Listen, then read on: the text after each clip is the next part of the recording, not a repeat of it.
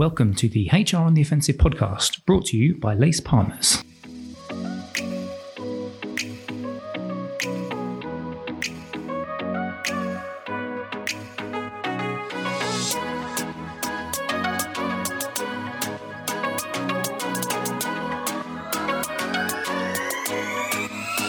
Good morning, good afternoon, and good evening, and welcome to the latest HR on the Offensive podcast. It's me, Chris Howard from Lace Partners. Thank you very much for joining me, as always. And I'm back in the hot seat with partner in crime. And by the end of this podcast ends, we need to think of another detective duo that would represent us and who we should be. Maybe we should even ask our guest for today to have a little think by the end of the podcast. She has to name us, because just as a bit of a context, Melissa, and this is Melissa Paris, for the lead people scientist at Culture Amp. Hello. I'm going to get Melissa to just introduce herself and what she does in a minute, but just for a bit of context, for some reason, Emma and I have now got into this routine of trying to think of which crime-fighting duo we would be if we were personified on the big screen. Yes, so, this is a good one for me to mull over, actually. I need to you may get some American references in here, but that's a good one for me to think on. Love it. We've had Sharky and George, we've had Cagney and Lacey, Turner and Hooch, I think, was one. And I was not going to call myself. I was not going to call my lovely partner Emma Hooch, so I took that one. Yeah, no, that's a good call there. So, Melissa, if you could just tell our listeners just a little bit about yourself and what you do at Culture Amp, and then just a little bit about Culture Amp as well as a business, please. Awesome. Of course. Yes. Hi, everyone. I am Melissa Paris. I lead our EMEA region of our people science practice at Culture Amp. So if you're not familiar with Culture Amp, we are a people and culture platform that gives companies the complete picture of the measures and drivers of the employee experience at their organization. And so that's really broken down into two core areas. So firstly, we help companies to drive the culture of their organization by helping them collect, understand, and most importantly, act on employee feedback around areas like engagement, well-being, diversity, equity, and inclusion. And then second, we know that for organizations to thrive, the individuals within those organizations need to thrive. And so culture and performance drives the development and the performance of individuals within an organization. And so we really have the privilege of talking to thousands of organizations about their culture and what they can focus on to improve it. And the team of people scientists that I lead in EMEA is our team of organizational psychologists mostly that work with our customers and make sure that their feedback and their performance strategies are valid and effective from a scientific perspective. Cool. And we're going to talk today about a blog that you guys wrote, a think piece that you guys wrote. It was a little bit earlier on in the year, which is based on some research that you conducted in 2020. We will put in the show notes of this podcast a link to the blog itself so people can actually read the detail on the Culture Amp website. But it's called Hindsight is 2020, 5 Insights from Culture Amp's COVID-19 survey. And what we wanted to do today is just with my partner in crime, and I'm going to let Emma just have a go at the first question and look at the first hindsight with you, is just to kind of get your thoughts on those 5 hindsights. Yeah. And then also how that may have changed, because I appreciate that the blog was written obviously a number of months ago, and we're now well into, we're into August of 2021. So it'd be good to get your thought. I know, it's mad. It's mad. We'll be beyond the pandemic and into 2022, and everything will be fine again before you know it. Maybe. Exactly. So yeah, Ems, I don't know if you just want to just chip in with the first question for Melissa. Sure, really happy to. I'm really looking forward to exploring some of these with you, Melissa. So the first, I think, theme, I guess, that came through from some of your hindsight research was around whether leaders have stepped up or not, I guess, over the past year or so. And there's some quite interesting statistics in the blog, and I'm sure more that sits behind that with all of your data sets as well. For example, you saw a 4% overall increase in engagement during the height of the pandemic, which when you think of everything that was going on and everything that different employees in different industries and us personally as individuals, obviously, we're all going through, that's quite an interesting thing to see. So I guess just from your point of view, whether there were some things in there that you think were really driving that, whether it was behaviors, communications, that type of thing, whether that surprised you as well. Yeah. And I mean, very early on, if I'm thinking back to the start of 2020, and I'm talking like the very first few customers that we saw gathering feedback through the pandemic, I think I and some others started to see anecdotal increases in employee engagement. And that's really where I remember feeling the most surprised that engagement was going up. You know, at that stage, we didn't really know what to compare this experience to. And we were just learning as we went. But after that, after we saw those anecdotal increases and we reflected, we did start to ask ourselves, a global pandemic is new for us, but what experiences might this be similar to that we can learn from and understand how people are psychologically going to respond?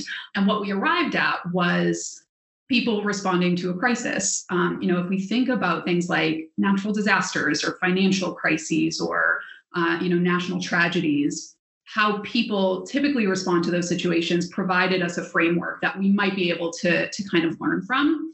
And so one of the models that, our people science team ended up encountering was one put forward by the Washington State Department of Health, which essentially noted that with a crisis, there would be some anxiety leading up as that crisis approached, but then there's essentially this kind of quote unquote honeymoon period where people band together to fight and respond to that crisis at hand. And so the more we spoke to our customers, the more they reflected that back at us, which was essentially that their employees banded together for the most part through what was a really difficult time. I think that model does also show that honeymoon period typically wears off and returns to a sense of normalcy. So we've really moved from maybe being surprised at the increase in engagement to kind of expecting it to go up and then perhaps see a dip again as we kind of move into that quote unquote new normal. And so a lot of our conversations centered around what things do you need to focus on as an organization so that you can maintain that increase for those that experienced it as much as possible going forward. And I think to your point around like what drove that, for example, when we dug deeper into the data, we found that leadership specifically saw the largest jumps in employee perception. So the pandemic really was, and in many ways probably still is, like a make or break moment for leaders. And a lot of leaders rose to that challenge. We saw the item, the leaders at my company keep me informed about what's happening. That increased by over 13%. The leaders at my company demonstrate that people are important to the company's success. That went up by almost 9%. And so, for me, even just seeing what customers are doing, I noticed that leaders really took this as an opportunity to be a bit more vulnerable and open with their employees and communicate directly a lot more frequently. And employees really responded to that. And that kind of played a big factor throughout the pandemic. And in many cases will be something that organizations need to focus on and maintaining going forward to maintain that engagement.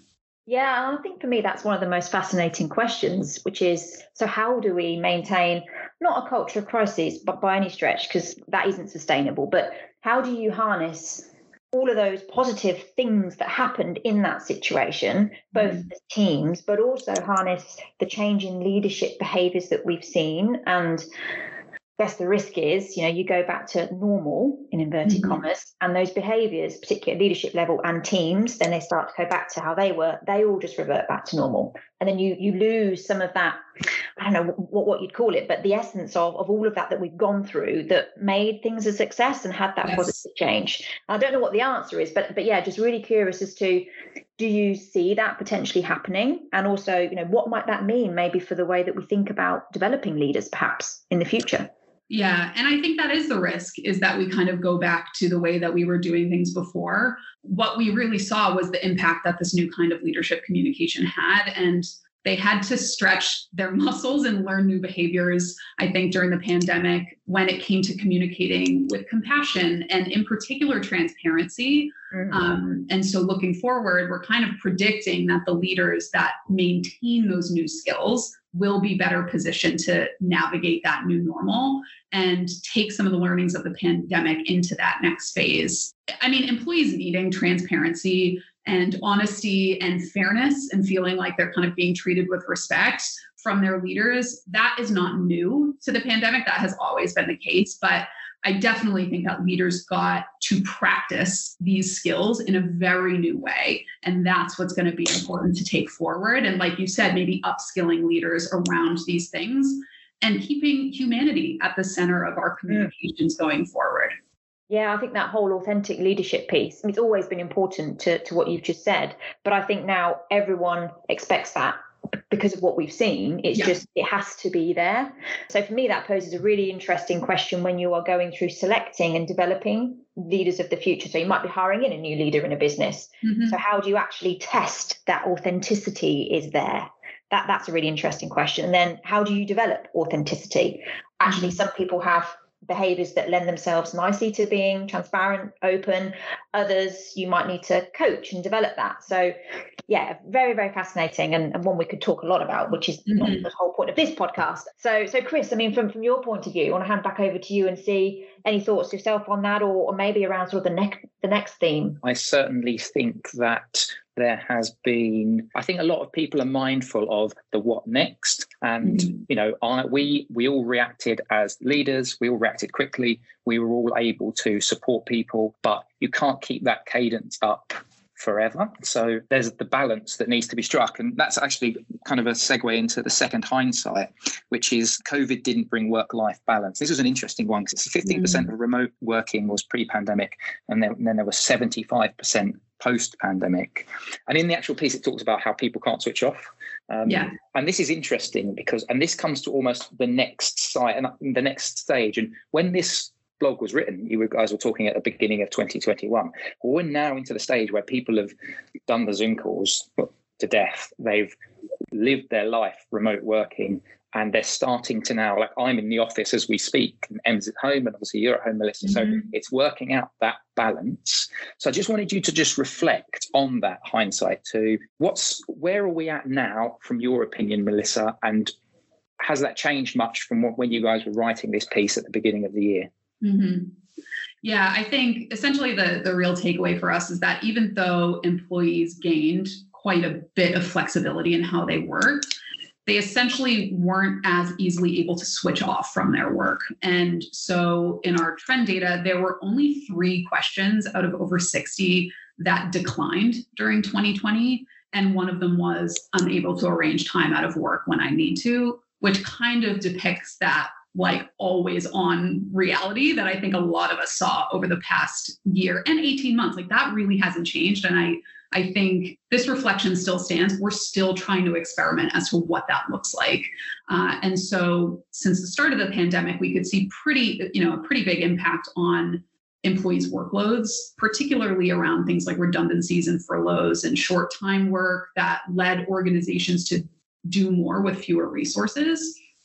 And so, these are bringing up elements of work-life balance that we hadn't seen before. It's also bringing up other feelings, especially when there are things like redundancies around like survivor's guilt and feelings of anxiety and like what's going to happen to my role. And I say all of that really just to note that it's probably never been more crucial to consider how the enhance of like psychological health of employees and work-life balance is going to, prevent burnout and turnover. And I think what we're seeing is that a lot of companies are doing just that. Again, they're experimenting with ways to prioritize well-being, to rethink about holidays, to explore what they as organizations can do, what also individuals can do. And so a couple of things that we've seen work well in this kind of experimental phase is to focus more frequently on recognizing great work in the organization. So even outside of formal acknowledgements, implementing systems of kind of more continuous feedback to show employees that their contributions and work isn't going unnoticed. They're to kind of increase their well-being and reduce that stress. And in addition to recognition, also providing really crucial training and resources to managers to enable them to support their team's well-being is really crucial as well. I mean, I say that as a manager, like we're expecting a lot of managers during this time to not only be coaches and increase performance and make sure you reach your goals, but also like support the well-being and help that employees set boundaries around their work-life balance. And so we've seen a lot of, in particular, our customers like leaning on like our skills coaching and one-to-one templates and functionality to kind of give managers the knowledge and support that they need to help their teams set those effective boundaries and buffer against burnout. So really looking forward, especially as we start to see organizations continue remote working or implement this like hybrid model, the focus is going to have to be less on employees getting work done effectively remotely and more on being able to set boundaries and truly switch off and step away from work.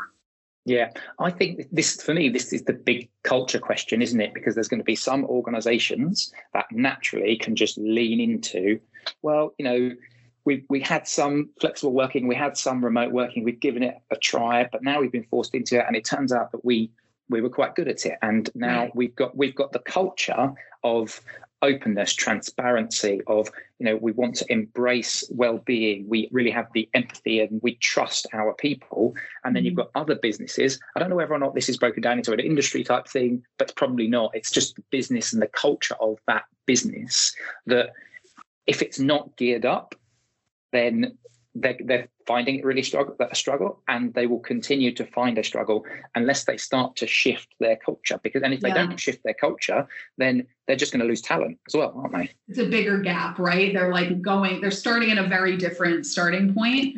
And I wish I could remember the stats, but I was reading the other day. I mean, we've all been hearing about the Great Resignation, right? Where people are leaving their jobs in greater numbers than we've seen historically. And it was about how this is different in different industries. So, you know, arguably the more traditional industries with probably less flexibility, who haven't made a point to really speed up their progression, are seeing more people leave. Whereas industries like tech, for example, who are probably better aligned to more flexible working, are actually seeing greater numbers of hiring, and they're, you know, seeing they're, you know, able to attract more talent. And so, yeah, I do think that it's important to be cognizant of where your starting point is, but your culture is going to be the thing that kind of gets you through it. And listening to what your employees want is going to be equally as important. I mean, your culture as perhaps a more traditional organization, there are going to be things about your organization that people love, you know, that not everyone wants this like tech startup environment. And so it's about hearing like, okay, maybe those aren't the things that our employees are looking for,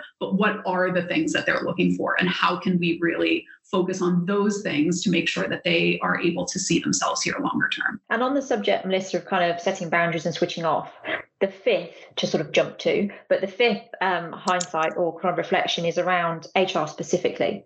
And I thought it might be quite nice to pick up on that, having talked about broader organisational boundaries and how everyone in the organisation is feeling. And HR, you know, have been in quite a unique position over the past sort of 12, 18 months, having to deal with supporting the organisation and the stress of that, the types of things that's involved, the emotional elements of managing mass redundancies in some industries, all of those types of things, just helping people, right? Being that friend on the end of the phone for, I'm having a really tough day today, my line manager isn't supporting me, etc. And sometimes I think we tend to forget that. You know, I do a lot of work with HR organisations around how can you make your teams more effective. And actually on those programs, sometimes we don't even think about the impact of the program on the HR team. So when I was looking at some of the kind of dimensions, I think there were 10 different dimensions in the blog. And on all of those, it was a negative, i.e., it got worse, the perception. And the two that really stood out to me, the two biggest ones, interestingly, were whether people felt equipped for their role. I think that was 36% worse. And then, you know, have I had someone to talk to, or I feel like I have someone to talk to right now. And that was 30% worse. And that particularly, that someone to talk to really hit me. I was like, wow, that shouldn't be like that. So I guess it's what can we do around that and learn from that, perhaps going forward as well. Yeah. And I mean, worth recognizing that just taking a step back and being like, woof, like HR has really held a lot of the weight during this time. Not only, I think the emotional labor is huge, but also like the logistics. And to your point about feeling equipped, like having to really solve very real, very time sensitive problems in a short amount of time. But yes, definitely the emotional labor, helping employees through their grief and, laying people off. And those aren't new to HR professionals, very, very used to those things. But 2020 was just kind of next level, and even into 2021. And like you said, I even anecdotally in speaking to customers, oftentimes we were seeing in their results, even if HR was feeling like, okay, I feel like I'm having an impact. I can see how the work I'm doing is linking to where we're going as a business and that I'm needed in this time. But just my general well-being and how burnt out they were was really clear. And so I guess broadly at Culture Amp, we've really kind of leaned into this idea of like HR for HR, like how can we provide some support as a broader community for each other as to like giving people the space to work through some of these problems together and provide that kind of sounding board and realize that like, yes, you're not alone in this, because clearly they don't always have that ear within their organization. So there's a little bit of that. But then also just like what can organizations do to provide that support? Or again, as we were speaking about,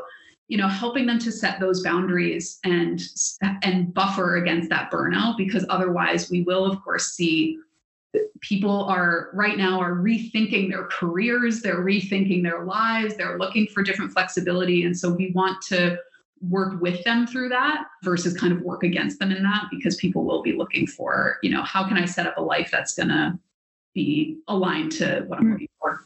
Yeah, absolutely agree. And I think, I'm not expecting, I don't think any of us are, a sudden, big, massive recovery, like instantaneous recovery or anything from this situation. But fingers crossed, we will recover. And then that will mean that some organizations start to grow again. So that's, again, you're therefore doing the day job. It's like, okay, we're growing, great. But that's more pressure, more work, depending on the pace of that. So I guess for me, there's an element of, we need to make sure we have supported to the now, but let's not forget, to your point, Melissa, how we continue to put those support mechanisms internally in place so that we continually help HR to do what it needs to do to be effective, both from a logistics side and kind of the processes and the tools and the enablers, but also the emotional and kind of more personal type and empathy and all of that stuff that we need to do as we come out of this and start to go back on that, fingers crossed, positive trajectory of hopefully business growth, for example. So it's not a one-off, I guess, is the thing for us to think about. 100%. So I was just going to kick us on to the next one, actually. Actually, do you know what? It's probably a bit of a segue. We're going in sort of the reverse order now, because Hindsight Forward talks about increasing surveys decrease participation. So companies ran twice as many surveys as they did pre-pandemic. And I guess this is touching on the point that Ems is talking about. It's like that you've got that emotional, intangible side of it versus we need to find out the lay of the land as to how our people are feeling. So let's just get as much of the quantitative data as we possibly can and try and find a kind of answer in that as to the challenges that we're facing. So if you can just, from this particular Hindsight, just kind of elaborate on from a sector perspective, because that's mentioned in the piece around healthcare organizations seeing an increase in participation. So I'm interested to find out why you think that was, or you guys at Culture Amp think that was. Yeah, and I think this kind of ties back to Emma's point around how it's not a point in time conversation. It's more of an ongoing conversation. But there's a balance to strike there. We very often hear the worry from business leaders that employees are going to get survey fatigue. And that is a real thing, but no matter how simplistic it sounds, we have seen time and time again that employees don't get survey fatigue, they get lack of action fatigue. If they are taking their time to give feedback and don't see anything done with it, or they don't even see it being acknowledged in some cases. And that usually happens when the business is saying like, we need to know how our employees are doing, but like that's just a one-way flow of information. Employees then aren't seeing like, okay, but what are you doing with the useful feedback that I'm providing? So if that is the case and employees aren't seeing that clear link between what they're saying and what the business is doing about it, or how the conversation is furthering, then yes, 100% you're going to see that participation decrease. And so pre-pandemic, that usually meant that we were speaking to organizations and advising them against very, very frequent feedback strategies, because it doesn't give anyone any time to take meaningful action on that feedback. But when COVID hit, I think this definitely felt like one of those cases where more frequent feedback was necessary because things were changing so quickly. And companies were often able to take action at a quicker pace because everyone was laser focused on, COVID and making it through this together. And so I really loved seeing organizations get comfortable with a much more frequent conversation with their employees. But that being said, we did see participation go down a bit during this time. And that can come down to a couple of reasons. I mean, safe to say that people had a lot of things on their plate during this time. There was the pandemic, there were, people had health issues, or they were caring for parents, kids, homeschooling. Sometimes it just doesn't fall on that to-do list. But it's also possible that companies, especially those that gathered feedback at a really quick cadence or, once a month, if they weren't consistently taking action on that feedback, then you can kind of get into that lack of action fatigue. But Chris, you mentioned that some industries, we did actually see participation go up. So in healthcare in particular, participation rates increased over the past year. I mean, most of us can only imagine what it was like to be a healthcare employee during the pandemic. And so it may have been particularly important for those employees to provide their feedback on an ongoing basis, or perhaps unlike other companies and industries, healthcare organizations just didn't have the option or the luxury of not doing anything with the results. And so I think it's been interesting to see the experimentation of a lot of industries with more frequent feedback, and also what industries have kind of cracked that action taking process off the back of it as well. And on the kind of taking action point, it's a really great segue to the fifth, well, it's number 3, but the fifth in our discussion today takeaway, which was around sort of diversity. And this one I do find really, really interesting, because on that point of taking action, you were looking at sort of perceptions of diversity and whether that had changed in a positive way about, it being valued, that type of thing, over the past 12 months or so. But the worst thing, in my opinion, is with diversity efforts that they are seen as token, i.e. we do it because we know we have to do it. Totally. It has to be authentic, but that takes time. It's not something that you can instantly change. I mean, maybe within a team environment, you could decide, actually, we're going to mix the team up today and do that slightly differently. But at an organizational level, changing perhaps the representation of leadership teams, be it ethnicity, be it gender, whatever it be, can take time to do that for it to be the right decision to do it and not just to hit a quota. And I wonder if part of that, it takes time, might be underlying perhaps some of the responses under there. So, the perception around that was a little bit of a decrease in some areas, I think. Yeah. And I completely agree. I think we did see a decrease in some of these areas. And a lot of that, we all saw in 2020, after the murder of George Floyd, that there was a rightful swell of Black Lives Matter protests, workplace activism. And that wasn't just in the US. This was, globally as well, in the UK. And that activism moved into the workplace too. So it spurred a lot of organizations to start to collect feedback on their diversity, equity, and inclusion efforts. Again, not just in the US, but globally. And so what we saw in the data was that even though awareness of the importance of DEI has gone up, and also general employee sentiment and engagement has also gone up, the perceptions of diversity at their organization has decreased. And in particular, favorability against the question, my company values diversity and my company builds teams that are diverse, went down in the US, it went down in Europe, it went down in Oceania. And the reasons for that drop can come down to a few different things, but Emma, you kind of touched on one major one, which is that in the past year, a lot of organizations who hadn't asked employees for feedback on diversity, equity, and inclusion before were collecting this feedback for the first time. And it's likely that these companies who are asking for feedback for the first time or setting out a DEI strategy for the first time are a bit further behind than those that have been asking or seeing DEI as a priority for years. And so I do think that the initial drop is probably in reality a more accurate reflection of where most companies are. And that's important to recognize too, because just asking for feedback and listening to employees and understanding their realities is an important step, but it's the first step. And so, it's a tough one because a lot of organizations are going to need to face some harsh realities. But the most important thing really, as you mentioned, is for organizations and leaders and managers to be taking action and ensuring that this feedback and understanding leads to real change in the business. I guess it's just maybe a final thought on that before perhaps we sort of ask for your final thoughts, Melissa. I'm absolutely with you. You've got to take action. But again, it's one of those things. If maybe you did a survey, let's say twice a year, right? So you don't get survey fatigue, but you ask the same questions about diversity. I'm just wondering, because some of these interventions can take longer, whether it's going to actually take a longer time to see that uptick. Yes. Okay, we've seen some action, but we know it's authentic action. It's not just a token because we have to meet a quota. Yeah. And some organizations, unfortunately will be doing that because they have to, right? They just have to meet certain quotas for compliance reasons, whatever that is.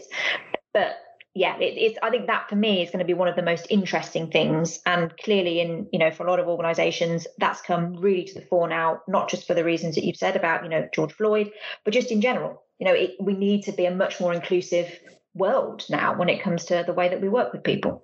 Yeah. And this is true of any employee feedback actions that you're targeting.